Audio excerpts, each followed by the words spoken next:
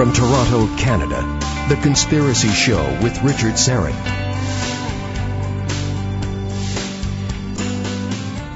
And welcome to the Audio Imaginarium. Come on in, weary traveler, hang your cloak on a peg, grab a stool, and come gather round the fire.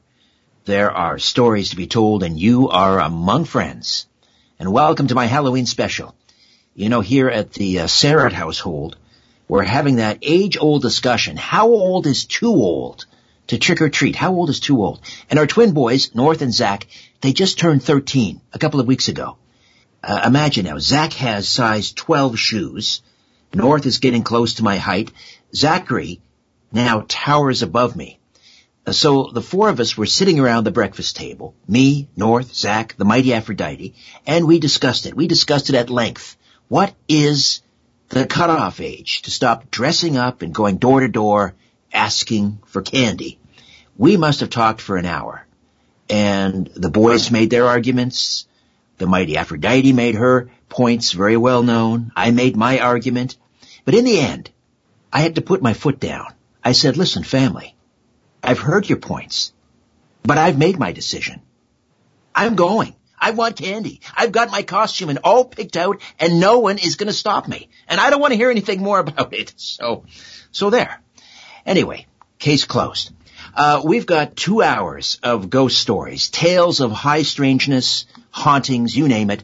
And Jim Harold, one of the top podcasters in North America, my friend from Cleveland, is standing by. Jim is the host of several wildly successful podcasts, the Paranormal podcast and Campfire, and a series of books based on the Campfire podcast. I've had Jim on Conspiracy Unlimited a number of times, and I've been on his podcast, but this is, I believe, his first time on the radio program.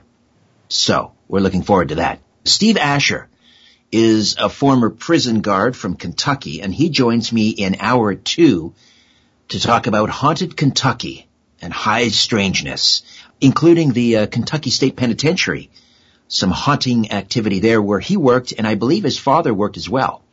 At the bottom of hour 2, David John Oates and Christian Cadieux from Reverse Speech Radio return with some spooky reversals. We wanted to bring David back on before he flies off to Australia next week. He's been here a couple of weeks. We've had him on live in studio, and it's been a great time.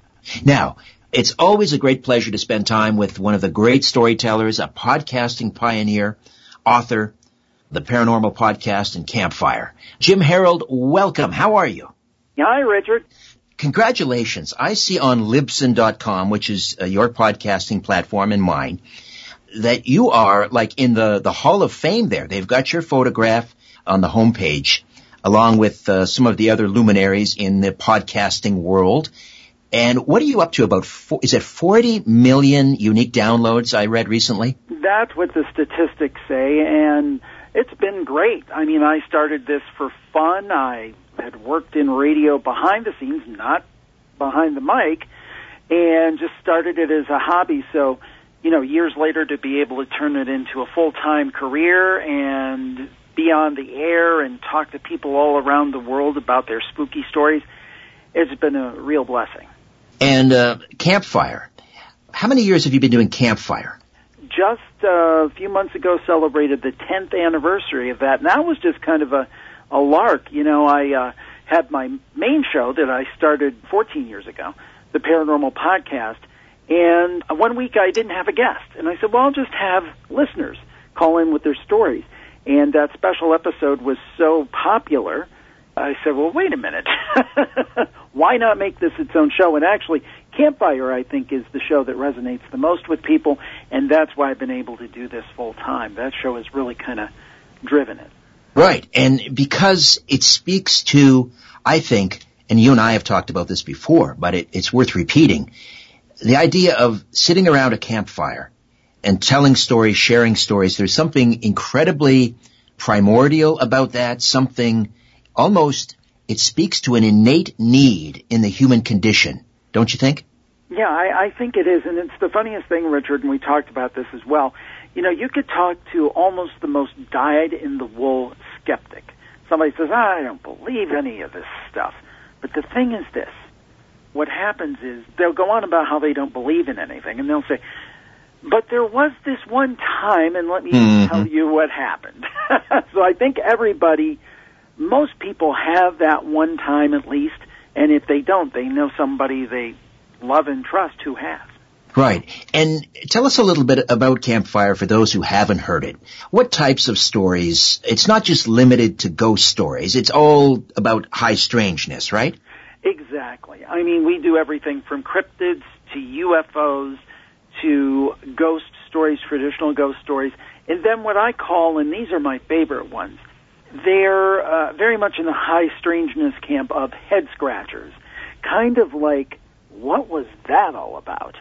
And a lot of times the storyteller will say, I really don't know what it was about. I just know it was really, really weird. To me, that always lends a degree of credibility to a story. When they're scratching their heads too because they don't have it all figured out. They're not saying, well, this is what I saw and this is what it was. They're saying, I don't know what the heck happened, but as far as I can tell, it happened and here it is. Yeah, exactly. And the thing is that a lot of times I get people like that. You know, you get people who are maybe more sensitive and they say, you know, this happens to me on a regular basis. But sometimes the stories I appreciate them all. But the ones I appreciate the most are somebody who says, well, nothing strange has ever happened to me before, but listen to this. This one was really wild. We talked about this on my podcast recently, and you shared this story. It has to do with a roadhouse. This is a mind blower, and you tell it so well. Can you share that with us? Oh, yes. This was from T.I. up in Michigan, and at the time she was up in the state of Wisconsin, and her and a friend of hers, Bob, went to see a band play, and it was kind of in this set-off bar in a rural area. So they closed the place down, and it was 2 o'clock in the morning, and they were going back home. It was about an hour to where they both lived. They lived separately. They were just friends, but they were driving back to their hometown.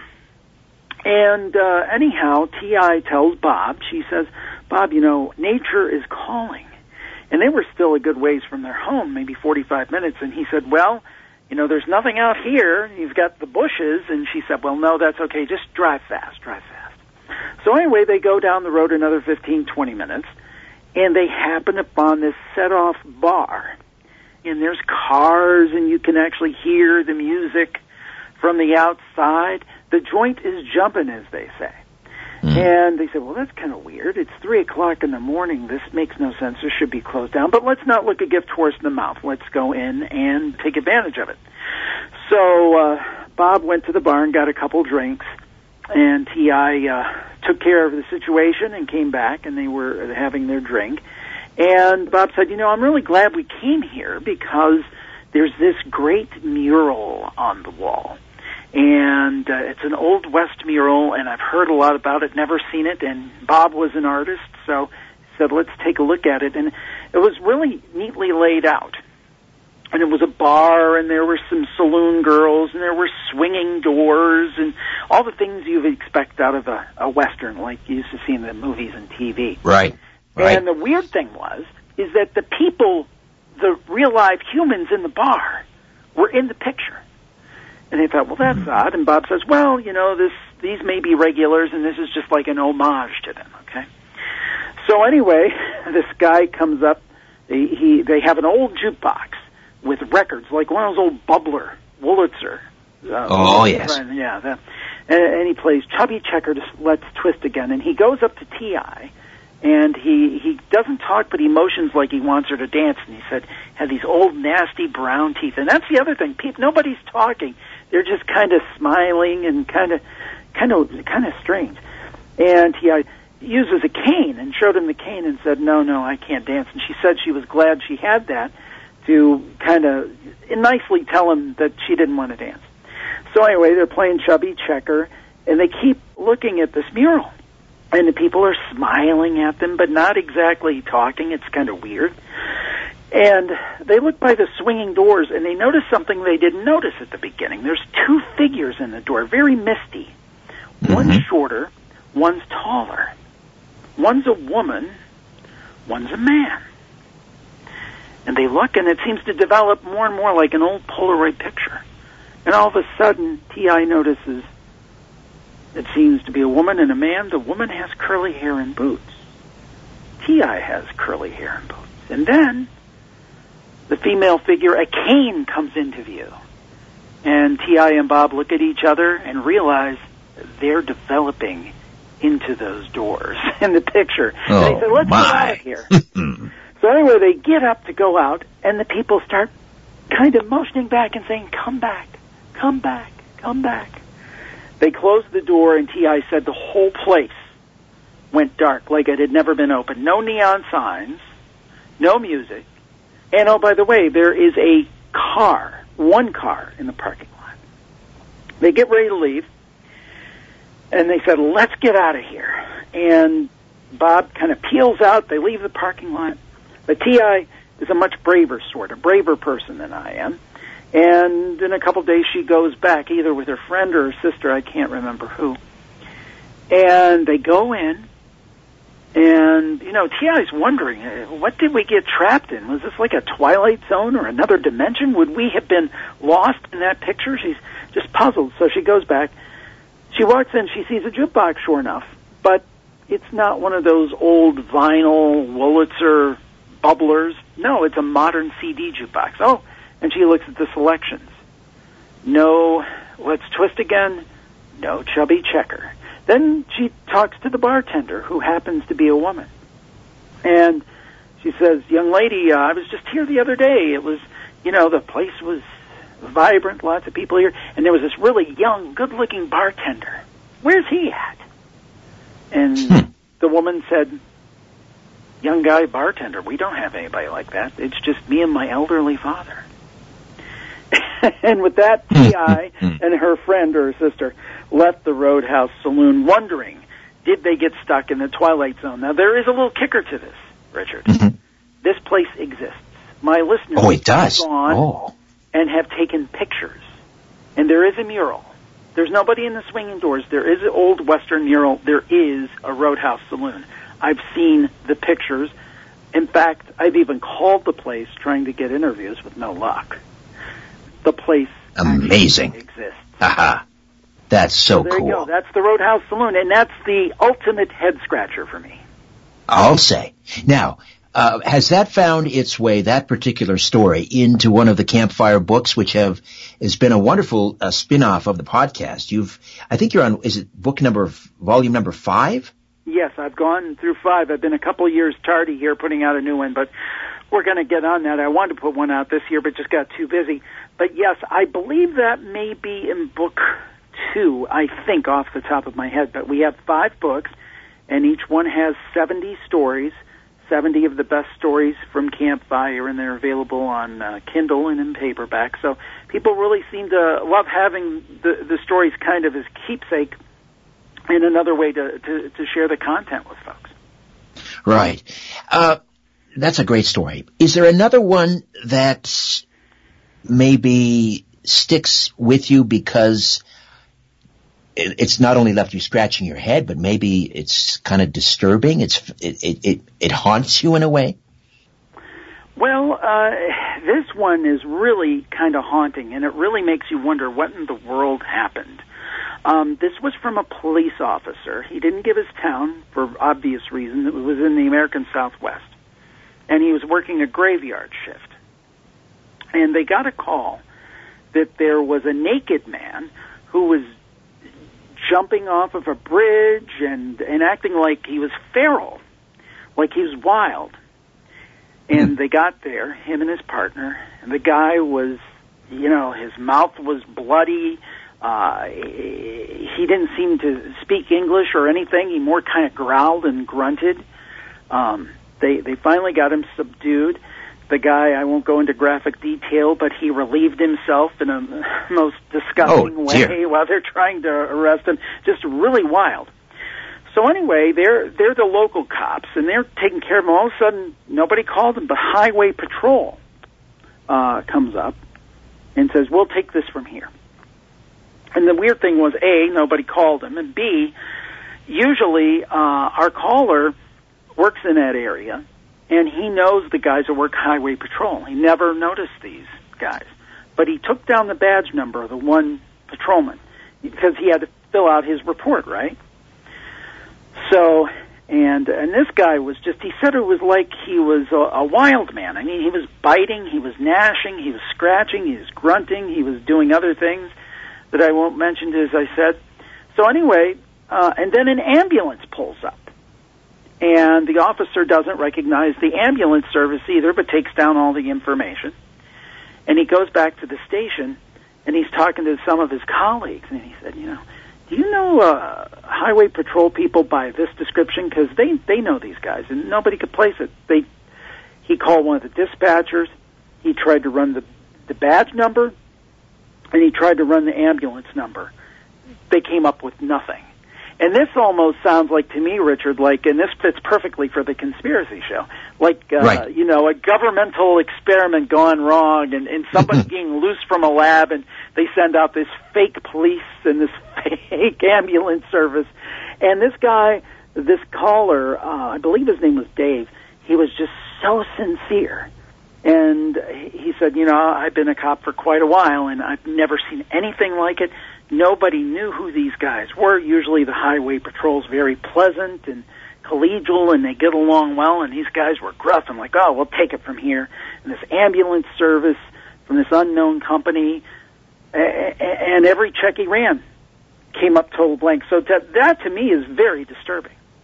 I'll say. Very disturbing, bizarre. One of the things I love about not only your podcast, but just the stories, they are truly original.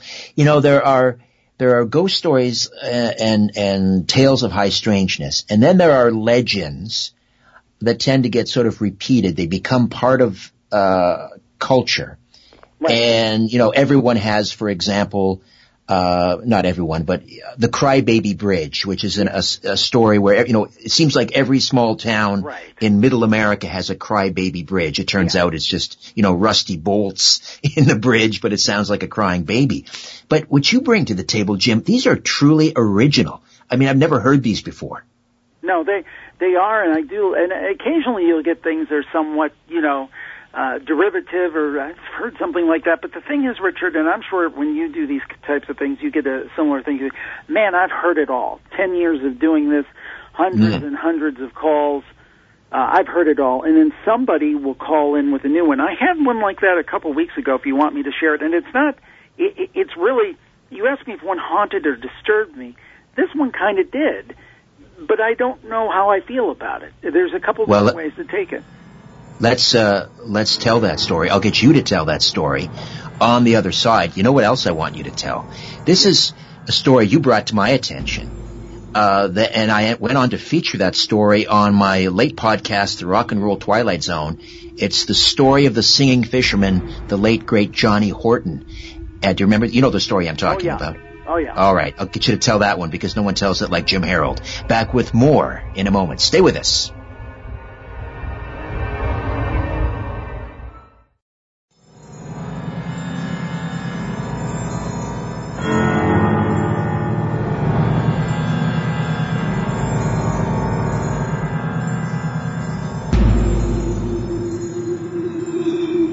The truth is not out there. It's right here. The Conspiracy Show with Richard Syrett. And welcome back. Jim Harold is among America's most popular paranormal podcast hosts with his free programs, the Paranormal Podcast and Jim Harold's Campfire. And he's really developed a loyal following over the last 14 years that spans the globe.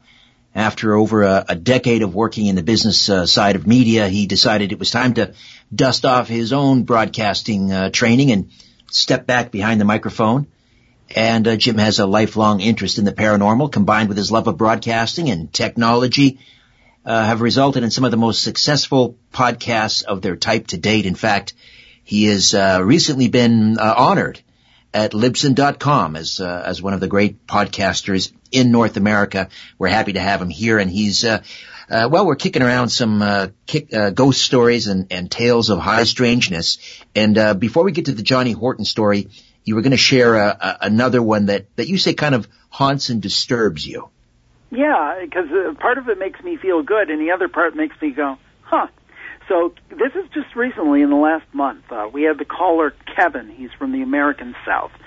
And he called up and he told me this story. This happened to him about 10 years ago. He was sitting around his house and he was watching TV. He was probably in his early 40s at the time. And the phone rang.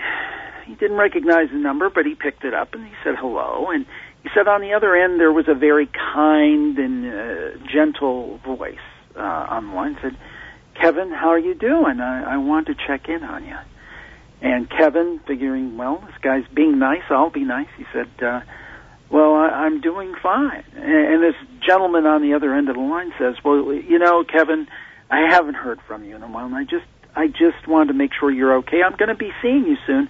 I wanted to make sure you're doing all right." And Kevin said, "Well, you know," he thought to himself, "I better find out who this is. This guy might show up at my house. Maybe this is somebody I know. I'm just not making the connection here." And Kevin says, "Well, sir, thank you for checking in on me. Who is this, by the way?" And the voice on the other end of the line says, "Well, Kevin, this is Jesus." And Kevin says, "Well, thank you very much for calling." And then he hangs up, figuring he was nice, but he hung up figuring that, okay, somebody's pranking me. A week later, Kevin has a massive heart attack and almost dies. He was so close to death that they had, at the hospital, they had called the family and called the chaplain in to be there when he passed. He narrowly missed death. And he's gone on to have some other health crises, but he's been okay.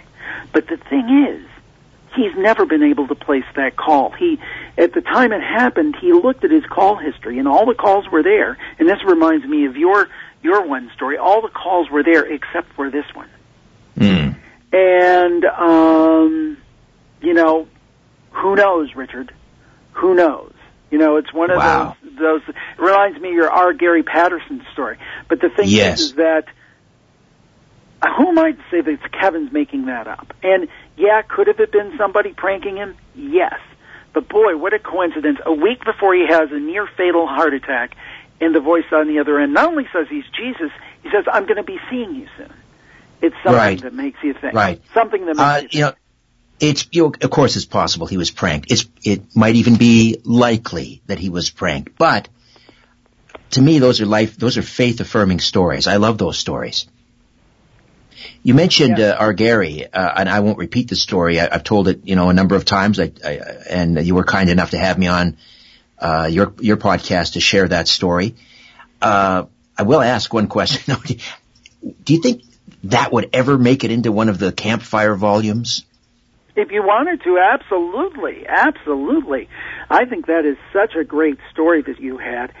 And the fact that it, again, a series of strange, quote, coincidences, but the timing of that call after he supposedly passed and so forth, no, I consider that to be one of the greatest Campfire stories we've had. Wow. Well, I asked, it's a way of preserving Gary's memory as well. Obviously he lives on with so many generations of students that he taught and so forth. But it'd be nice to have that story sort of captured on permanent record, not just out there in the ether, but in one of your fine books. That would be a great honor. I will put it in the next one then, because I think that it is it's a great Campfire story, and it kind of speaks to that story and some of these stories I've been telling tonight. It's just the best phrase is, and I know it's a big phrase for like a Linda Moulton Howe thing, high strangeness. Mm. They're not stories that really fit in a category. They're just strange, and I believe they're true.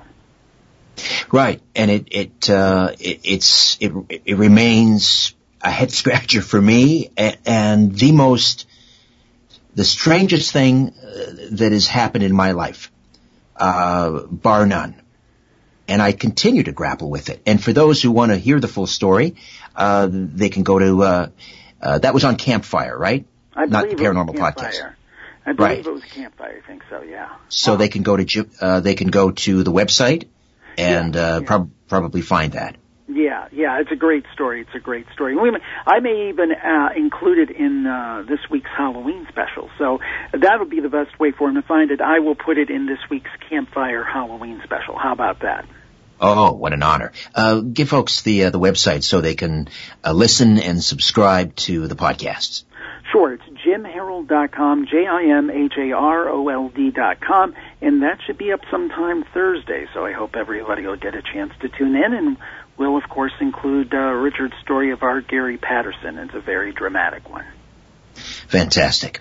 I'd like to start the Johnny Horton story. If we run into the break, we can continue after. I did an episode on the Rock and Roll Twilight Zone after hearing about this from you.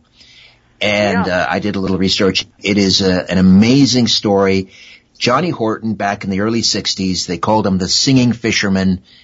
And all of his songs sort of contained a wonderful history lesson. He didn't write them, but he sang them so well. Sink the Bismarck, New Orleans and north to Alaska, they had that kind of, as you said, Johnny Reb, they had that kind of historical feel. That was kind of his niche in the late 50s there. Right. So tell me about Johnny Horton and his musical partner. Yeah, he had a very good friend by the name of Merle Kilgore, who actually went on to become Hank Williams Jr. manager. He was an artist in his own right, and he was a very successful songwriter. And probably the song he was best known for was the huge Johnny Cash hit, Ring of Fire, which later was the name of the biopic made about Johnny Cash and his life. So anyway, Johnny Horton had talked with Merle Kilgore, who was, I think, his best friend. They were contemporaries in country music. They had talked about the other side, and Horton was supposedly a big believer in it.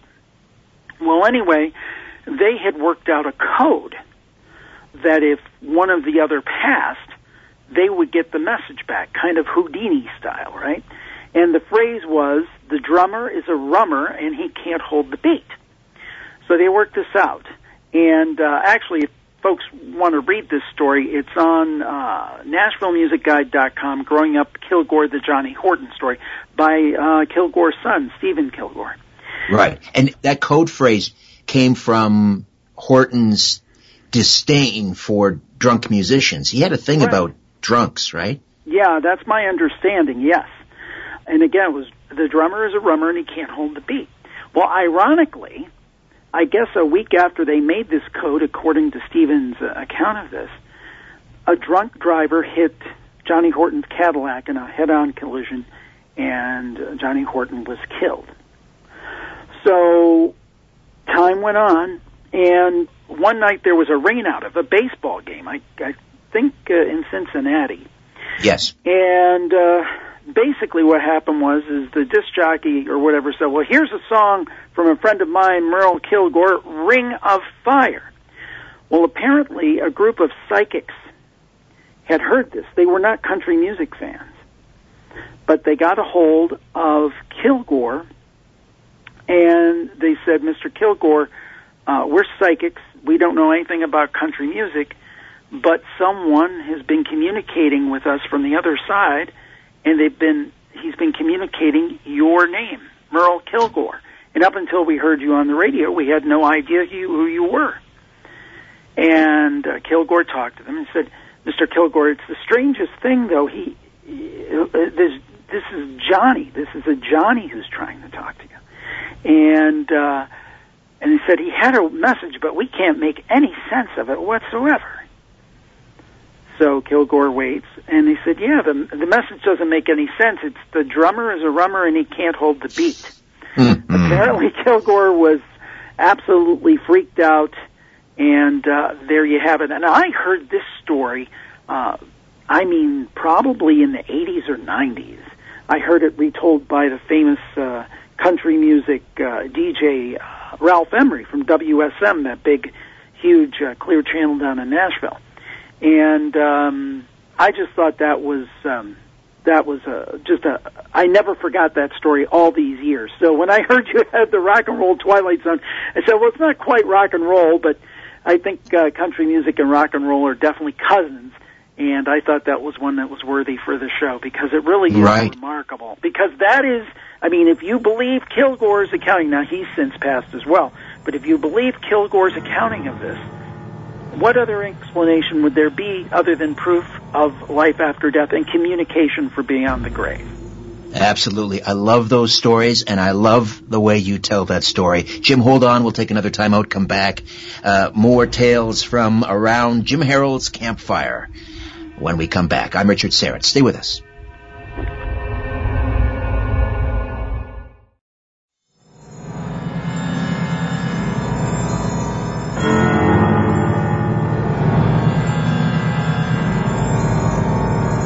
Keeping an eye on the New World Order. This is The Conspiracy Show with Richard Syrett. Welcome back. Jim Harold is here. I can't believe I've not had you on the radio show. What a horrible transgression on my part. I mean, I've had you on the podcast, but I'm so glad we're rectifying that, and I promise you're going to come back again and again. Jim, I could just listen to you tell these tales all night.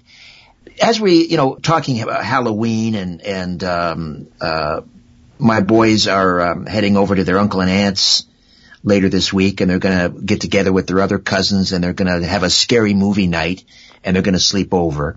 What for you is sort of the ultimate scary film? Do you have, for me, I love the Hammer films, Dracula and Frankenstein and all of those. What is it for you? I love things that, I love a little psychological thriller to mine. Some of the scary ones for me are things like The Shining, or one that really has always creeped me out is Rosemary's Baby, going back a little bit. Certainly The Exorcist, although I find that disturbing to a point. But the thing is that I like those ones that have that little psychological element. I mean, with the Friday the 13th and all the Hostel and all the movies they have now, I mean, how much, corn syrup, fake blood can you look at? I mean, that doesn't do a lot for me. I prefer movies like you talked about, some of those old classics, Christopher Lee, Peter Cushing, and all that great stuff, and then the psychological thrillers. Of course, the Hitchcock movies as well. I'm a big fan of Hitchcock. That's the stuff that I love. Right. C-SPAN is also very scary. I'll tell you one thing. You guys just got through an election, but man, down here it's a madhouse. It's crazier than any Hall of Mirrors or haunted house. You mentioned The Exorcist, and we actually have a rule in this house. It's the Mighty Aphrodite. And I'm happy to oblige. That movie is never to be watched in this house. We're not to come home from the... I understand. We're not to come... Yeah, we're not to bring the... we can't go to the library and bring home a copy. It is not to cross the threshold. Because I do believe that when you watch those types of movies, it's almost... You're opening yourself up. It's almost an invitation. What do you think? Well, it might be, and boy, you are a master of a segue because I have a Ouija board story if you want to hear it. Ooh, would love to. Lay it on me, brother. So this was from a few years ago, very early on the podcast, and this young lady, I believe she was from North or South Carolina, somewhere there, her and a friend, and they were teenage girls. They thought, like a lot of kids, they were having a sleepover, and they said, won't it be fun to play with the Ouija board? So basically they get the Ouija board out, they turn out all the lights, and they have candles, and then they have a lava lamp. Richard, I'm sure you remember lava lamps that have that glue stuff in the middle, yes. So anyway, they're asking it different things, and they're getting responses, and the one girl says, well, and basically this thing claims that it's a demon. On the responses they're getting on the board. And the one girl says, well, if you're a demon, show us. Mm-hmm. All of a sudden, the candles go out, and then the lava lamp, which is on, it's like a red lava lamp, the gloop, they start looking at it, and it starts forming, and it starts forming, and they see what looks like a face, and then they see what looks like teeth, gnashing teeth, baring teeth, and the face of a devil. And then our caller said they immediately closed the board, and the gloop went back to just plain old gloop. So maybe they did invite something in, and maybe it came through a lava lamp. Right. I was on Coast last night, and I'm sorry, Friday night, rather. Friday night we did open lines, and I asked for stories about bad experiences with Ouija boards. And I don't trifle with them. I can't believe, that they sell those in toy stores. Is it Parker Brothers or whoever does? Yeah, I think it is Parker Brothers. I mean, there is sort of a protocol. I mean, if you don't close the Ouija board session properly, you leave that portal open. Who knows what will walk through it. And I had callers who had, been involved in a Ouija board session. It wasn't closed, and they had practically a lifetime of poltergeist activity, unexplained phenomena in their house, sickness, things like that. Maybe it's psychosomatic. I don't know, but I don't think it's to be trifled with. Did you allow your kids to play with a Ouija board? My wife does have one from when she was teenage years, but we've never brought it out and let them play with it. No, I'm not for that. In fact, we probably should get rid of it. but good luck. They keep coming back. Yeah. Well, actually, I had somebody who told me that they had a Ouija board that kept reappearing. I even had one person claim that they had one that walked across a room inchworm style. If you remember that old toy, the little riding toy, an inchworm, yes, or an actual inchworm. And then he said they tried to burn it and it wouldn't burn, and then when they burnt the planchette, it actually burned. But I think about here's what I think about the Ouija board, or one of my thoughts about it is that I've had people on the shows like Karen Dahlman and the late Rosemary Ellen Guiley, who, by the way, was just fantastic. Yeah, again, I miss her. Friend and a good person. But anyway, and then he would say, well, it's just a tool. Well, a chainsaw is just a tool as well. Now, you see these guys that can take a chainsaw, right? And they can make these beautiful sculptures or ice sculptures or wood sculptures. Now, Richard, if you hand me a running chainsaw, the thing I'm most likely to cut is my arm and cut it off. So maybe there's some use for it if you are well versed in it. But I think it can be dangerous if used in the wrong way. I agree. Not for amateurs. Jim, stay put. We'll come back. One more segment of great stories from the great podcaster Jim Harold, right here on The Conspiracy Show. My name is Richard Serritz. Stay with us.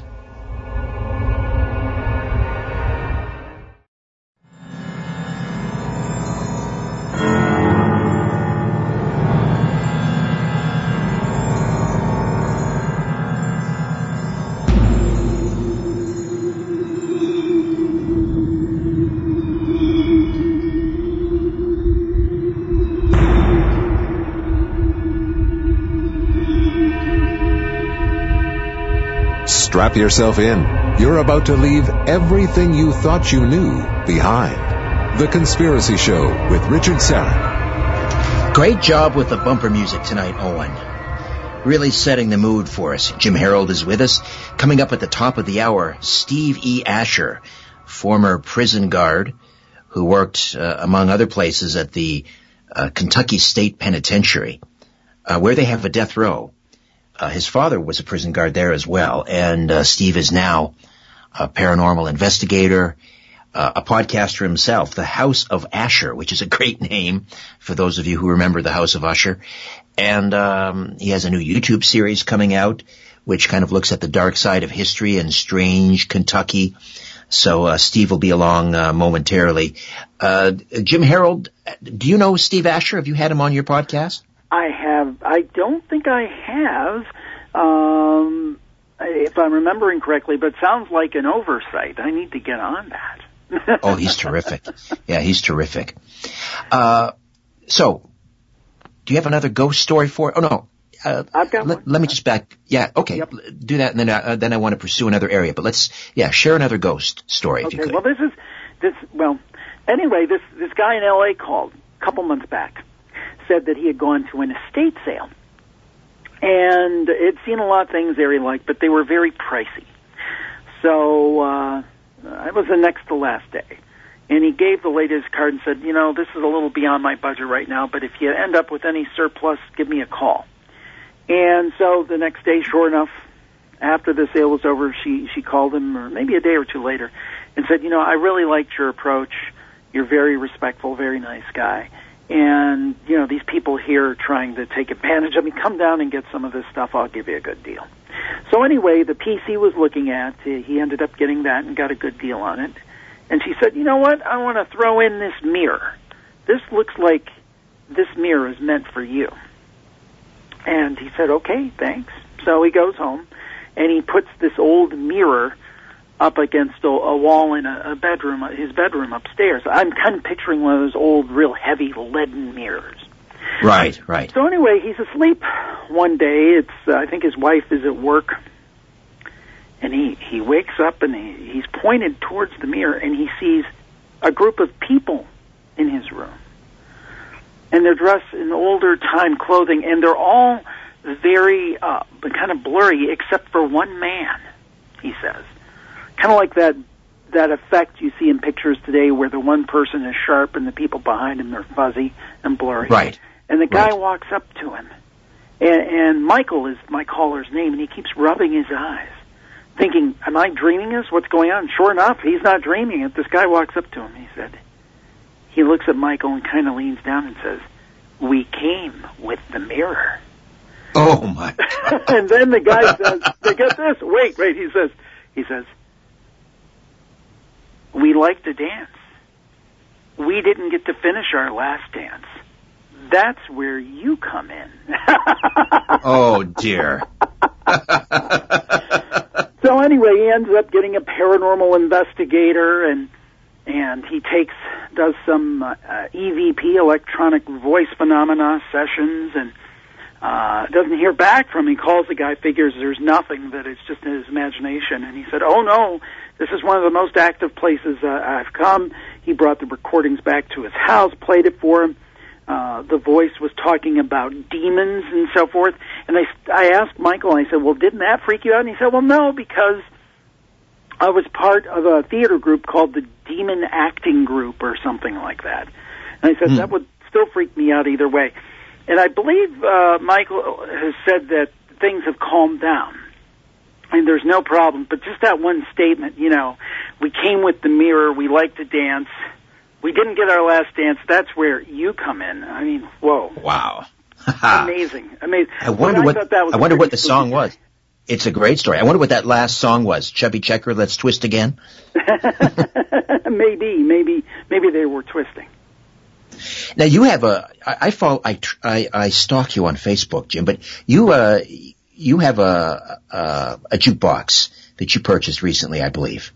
Well, my wife got it for my 50th birthday, so that was very cool. Yeah, I love that. And somebody, I posted that, and they said, is that the one from the Roadhouse Saloon? I said, no. I was going to ask you that. Wouldn't that be something? Yeah. I don't know if I'd want that in my house, Richard, though. I'm afraid that I'd enter some kind of portal and I wouldn't be able to come out.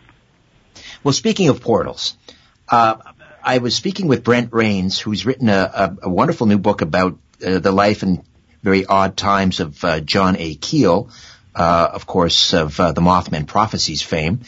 And Keel talked about the Ohio Valley. And I guess the Ohio Valley maybe extends into West Virginia and where the Mothman Prophecies took place. And, of course, there was so much bizarre, apparently enough going on there. He said he could have filled 6 books, about the events surrounding 66, 67. But you're in Cleveland. I'm just wondering, I know you get calls from all over North America, but do you think there's something particular or peculiar or paranormal about the Ohio Valley? Well, the Ohio Valley is typically in southern Ohio, West Virginia, and so forth, as you said. And the thing is, oddly enough, my family was originally from West Virginia, and my parents had their own weird supernatural story. I know we're short on time, but basically they were driving. They were in a pullover spot, kind of lover's lane. I don't want to know about it. But anyway, there was a huge, I was about a year old, and I was with my grandma, and there was a huge flash in the sky. My dad said there was a man who appeared next to the car and had on a, quote, welding mask. And then my late mom, God bless her soul, as they drove off, she said, "We saw the biggest birds up against the bank, and they had the biggest wings I ever saw." And wow. That reminded me, now, it was a different part of West Virginia, but it reminded me so much of the Mothman stories, and that was probably around 1970, which isn't too far removed from the Mothman stories from around 66. So I always wondered personally, if I think a lot of times rural areas, you see a lot of activity because there's not many people around, so if there's experiments or there's high strangeness, or if, whether our government wants to do experiments, the U.S. government, or if aliens want to do something, well, they're probably going to try to go to some place that's less populated. So I think it's a possibility. Right. Well, one of the things I've learned is that these winged creatures, the Mothman-type sightings, it wasn't an isolated thing, and it turns out there were hundreds of sightings before, during, and after the episodes in 66 and 67. So, who knows? Who knows indeed. And I think we're in a very strange world, Richard. Oh, yes. And it's, lucky for us. That's right. Lucky for us. Job security. Tell folks again how they can listen to your wonderful podcasts. JimHarold.com, or you can find it on virtually any major audio app these days, Spotify, Apple Podcasts, and a bunch of radio company things, and basically almost any web app out there now for audio, you can listen to the show. So just look up Jim Harold, Harold. And if people have a great story that they want to share on Campfire, how do they go about doing that? They just go to JimHarold.com/Campfire. Unfortunately, we've paused submissions for a while because we just have too many stories and we have to catch up, but we'll be reopening that. But keep hold of JimHarold.com/Campfire to submit that story when we're open back up for submissions. Too many scary stories. That's a good problem to have. Jim, what a pleasure, and I'm going to have to get you back on again soon. You're just terrific. Thank you. Oh, thank you. The feeling is mutual, sir, and happy Halloween. And don't get a stomach ache from all that candy. I'll pace myself, I promise. Jim Harold. All right, when we come back, Steve Asher. Wait till you meet this guy. Not only is he just an incredibly generous and warm and fun individual, but he's a terrific writer. And he has 3 books in his Haunted Kentucky series, the hauntings of the Kentucky State Penitentiary, where I believe he worked as a prison guard, as did his father, and the hauntings of the Western Lunatic Asylum, and the hauntings of the St. Vincent Academy, and he'll share some of those stories and much more. Steve Asher coming up. Haunted Kentucky on The Conspiracy Show. Don't go away.